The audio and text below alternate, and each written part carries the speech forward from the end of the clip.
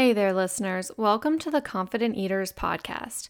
My name is Christina, and in today's episode, we have another conversation between Haylin and Georgie, who are covering 3 of the most common questions we hear from clients about their nutrition. Some people who come to us for support are looking for something very prescriptive, like a meal plan. You're going to hear from Georgie as she explains why we take a different approach than using meal plans to help our clients. We believe in supporting our clients by helping them to maintain their autonomy, develop trust in themselves, and feel empowered and confident on their eating journey. The second topic you will hear us cover in today's episode is all about effort. Have you ever wondered how much effort you should be putting into changing your behavior?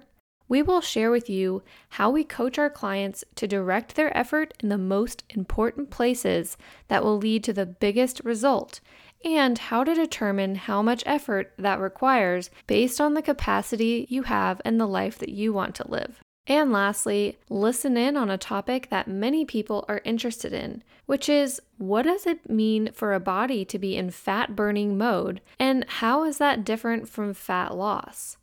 Want to hear what Georgie and Haylin have to say about these things? Then stay tuned.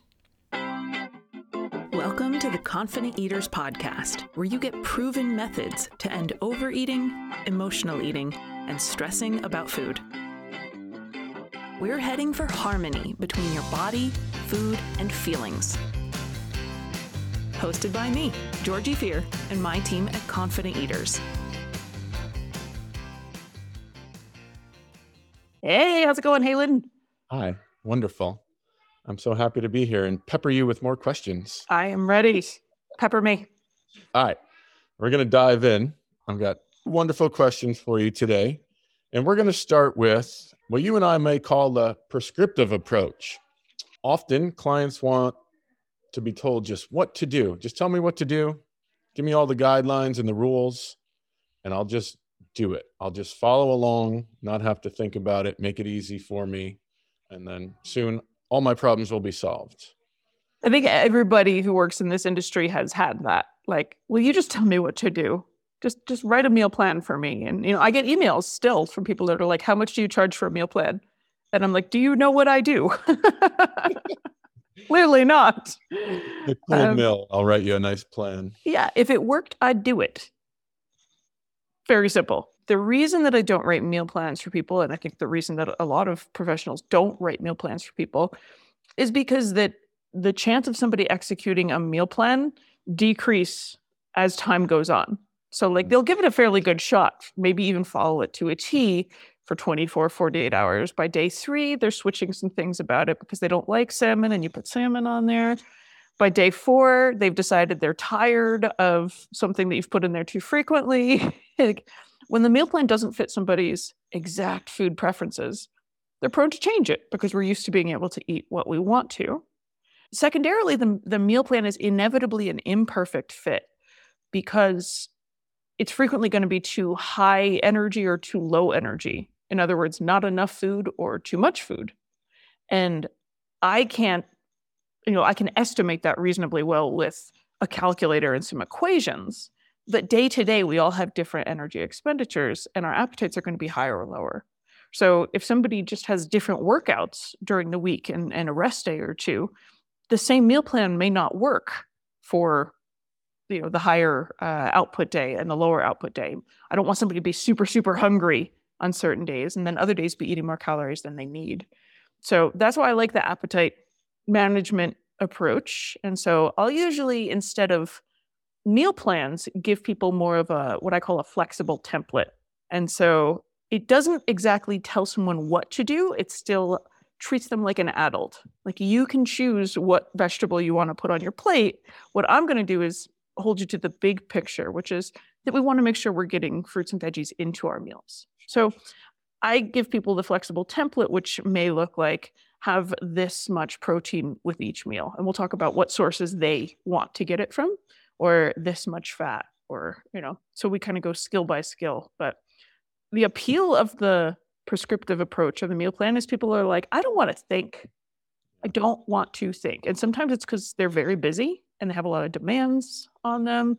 They're the CEO of a company, or They just don't want to make any more decisions related to food because they're so occupied on their other demands. Other times it can happen because somebody is low confidence that they'll make the right decision, with some air quotes there, because we know there's no right decision, but people are worried they'll screw it up. They feel like, obviously I am screwing this up. Somebody else take the wheel. Just somebody else tell me what to eat and then I won't screw up. Unfortunately, that it just doesn't work for the reasons I mentioned before. And the idea that while we want to give up control and have somebody else take responsibility, we also crave control. And so as soon as somebody else mandates what to eat, we want to push back and tell them what we want to eat or change it. So hopefully that answered your question about the meal plan approach. If there's something that, if somebody really feels, who's listening, like, but I really want a meal plan, I'd say look up some recipes that you enjoy and plan them and make a grocery list. And that's probably a really good step for success. Yeah. So 2 more points on that. Okay. You could apply what you just said basically to a diet for many of the same reasons, right? It takes away choice for the most part. Yeah. Or a lot of the choice. And you can't use it in a lot of situations, like a meal plan in a lot of social situations won't work. Totally. Yeah. So you find yourself at a steakhouse and your meal plan says sesame chicken and rice. And you're like, I don't think they have that on the menu. Now what do I do? So the flexible template means you look at the menu and you go, okay, I want something with some protein, something with some carbs, something with some vegetables. And I know about how much total size I want. So you can take it on vacation. It travels well.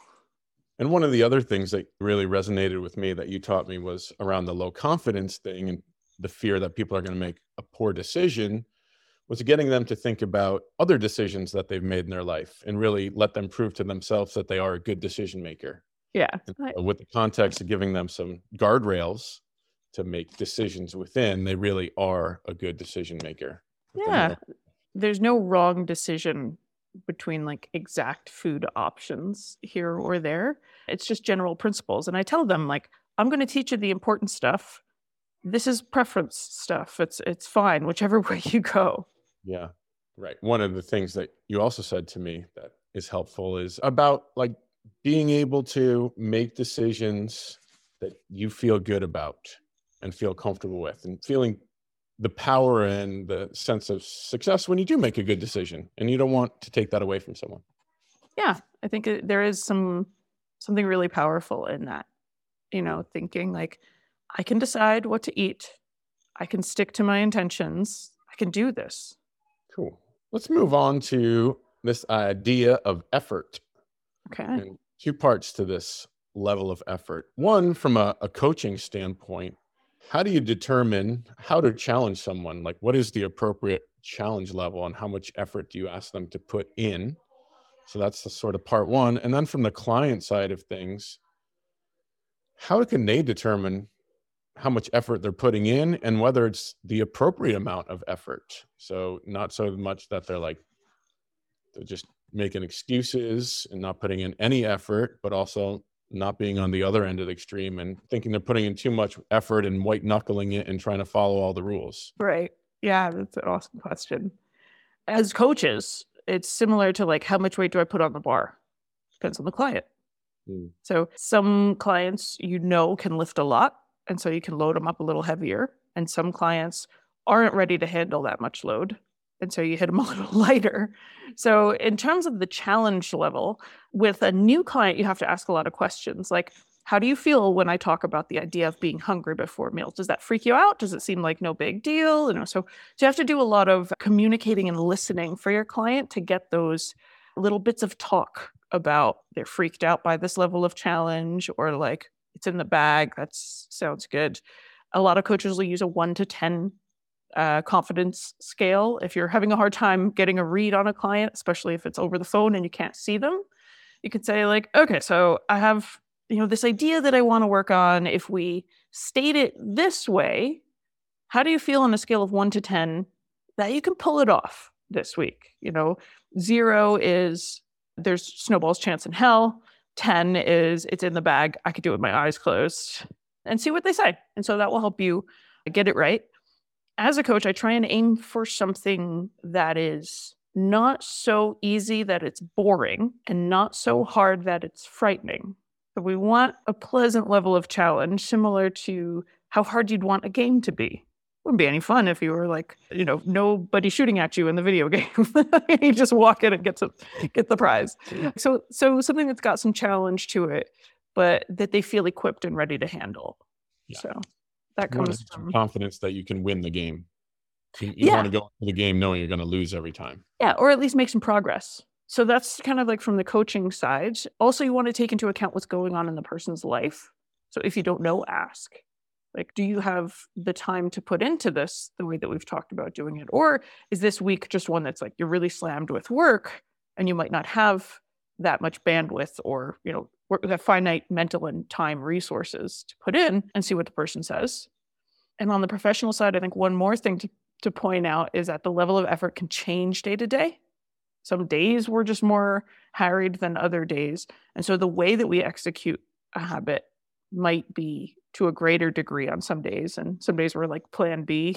Like I didn't get the 7 hours of sleep, but I got 6.5, which was, the best I could do under those circumstances. So on the client side, when it comes to figuring out how hard we're trying, I think that's a great question to ask, because often we're not asking ourselves that sort of question. We kind of focus on, am I doing or not doing?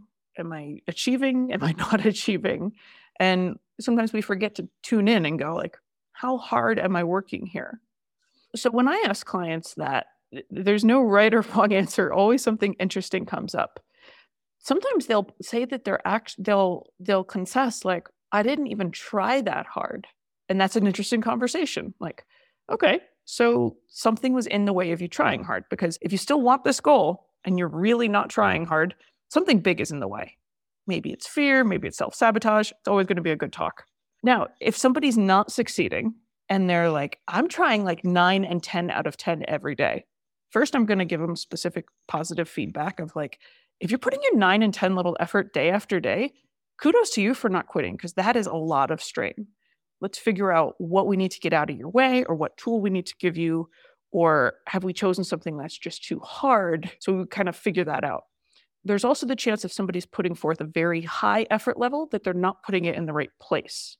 So as a coach, we want to make sure we're leveraging their effort like right onto the lever that we want them to pull. And sometimes people will say, I'm spending so much energy on my eating, but throughout the conversation, you realize they're trying so hard to eat organic and avoid gluten and do all these things that are not part of what you're trying to get them to work on, that you need to say, hey, this is a distraction and it's sucking away a lot of your effort. I think you can make your life easier and have more effect if you put your effort just on this one pedal here. Does that make sense? Yeah. And that's one of the other most important things that you conveyed to me. Like, one of the most important jobs as a coach is to help the client direct their effort in the most important places that is going to lead to the biggest result. So Totally. Again, setting up guardrails so that your effort is going to lead to the change that you want, instead of wasting the energy on things that won't really matter or move you in the direction you want to go. Yeah, exactly. I think it's natural for a lot of us, if we're just generally trying to eat well and be good people. Like, we're putting our efforts in so many different directions, all of these roles. And so at least when it comes to eating, rather than trying to do 15 things, the benefit of having a coach is they're like, no, I really want to help you with this one skill. Let's stay on it until you improve it. And so your effort doesn't get like spread out in all directions. Awesome. All right, Georgie. So I'm going to tell you a conversation with a new client that I had the other day. Okay. And I'm curious to see how you would approach it. Awesome. I love real client scenarios. This is our first call, and I asked the individual to describe a typical day of eating for me. Okay. Do like a 24-hour recall. And so she described, she has some coffee in the AM because she's got no time for anything else. Okay. And then she intentionally skips lunch and doesn't have anything to eat until she gets home at around 5 p.m. and has a snack of some cheese and crackers. Okay. Then has dinner. And then treats in the evening are typically more cheese and crackers. So yeah. So just to reframe, it's cheese and crackers around 5, dinner, more cheese and crackers. And that's all the food throughout the day except for coffee in the morning. Okay. So I asked if she was hungry during the day. And she said, yes, she absolutely is hungry during the day, but she had read in a book not too long ago that if she doesn't eat during the day, she will be in fat burning mode. So that is her goal and what she's trying to accomplish by not eating during the day, albeit she hasn't been particularly successful with losing weight or burning fat by taking this approach. Awesome. Okay, so the idea of fat burning mode comes from the knowledge that, this is fact here, that our bodies run on two main fuels. We largely burn carbohydrates and we burn fats. Now, the interesting thing is we're kind of like hybrid cars where we can use either of these two fuels. And what tends to happen is right after we eat, partially because we get insulin and carbohydrates into our bloodstream, our metabolism shifts. So the cells in our body are burning mostly carbohydrates and they drop down in terms of the percentage of fats that they're burning.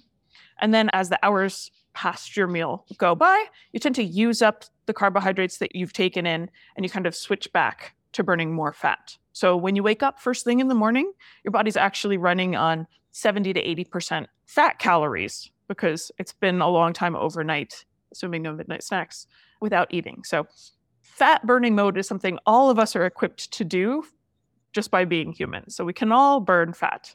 Now, the question is, so I'm burning fat, great. How do we get to fat loss, as in smaller waist, less extra tissue on our bodies in the places that we want to see it shrink? So how you get into a net fat loss is that it still comes down to calories. Because the thing that your body also can do is store fat. So if you're in a calorie excess for the later hours of the day, then your body's simply storing fat, which it can then use to burn off to keep you up and walking around the following day. So if you're not creating a calorie deficit, it's awesome that you're in fat burning mode. Having that nice flexible metabolism can do good things for blood sugar control, but it's not going to lead to body fat loss unless you reduce the calories enough to create a net calorie deficit. That way your body will burn fat and not replace all of it each day. And so you end up with a deficit at the end of the day. Does that make sense? Makes great sense. Where might you have this person start? What might be their first step then, if they're open to the idea of making a change from what they're doing right now? Yeah, I mean, I hate to hear that somebody's walking around all day being hungry. Just kind of breaks my heart because it's not fun. It's not fun to walk around and be hungry all day. So I would probably say, let's start responding to your body cues and get you something to eat during the day so that you don't have to walk around hungry, and just try and be hungry before your meals. And if you're trying to be hungry before each meal, that can be a non-counting way to get into that calorie deficit and see a gradual weight loss. So I'd see if they were open to that. If they're really, really enjoying the meal pattern that they have of not eating during the day and eating all at night, it's not a deal breaker. I'm not going to tell somebody I said, I'm not helping you. But what I would probably do in that case would be talk about what they're choosing in the window of time where they are eating. So if they're having, a lot of cheese and crackers, it sounds delicious. I love cheese and crackers, but we want to make sure that they're also getting a lot of fruits and vegetables in. So you want to make sure you're getting vitamins and minerals and a filling volume of food. So I might say, maybe we'll trade some of the cheese and crackers for apples and carrots. So maybe the plate that you're making with the cheese and crackers, a little less of each thing and a little bit more of fruits and veggies on the plate, and swapping things like that to just drop the calorie density so that the person can finally start seeing some success. Because anybody that's deliberately not eating while they're hungry is a very hard worker. So I would like for that person to see some results from their hard work. Awesome. Cool. I love that. And it's reasonable. Awesome. Thanks for the chat. See you next week.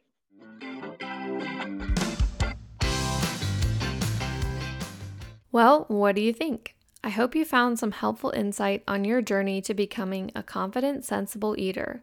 Whether you're ready to try some new recipes and pay attention to your energy needs rather than signing up for that meal plan, or taking some time to evaluate how much effort you want to put into changing your behaviors. We want you to know that we care a lot about you, and we want you to have the same success that so many of our clients have had. If you liked this episode, we'd love to hear your feedback by leaving us a review on your favorite podcast platform. It helps us to reach more people just like you. If you have any questions or challenges that you need a hand with, please reach out to us by visiting us at confidenteaters.com. And as always, I hope you have a great week, and we will catch you in the next episode.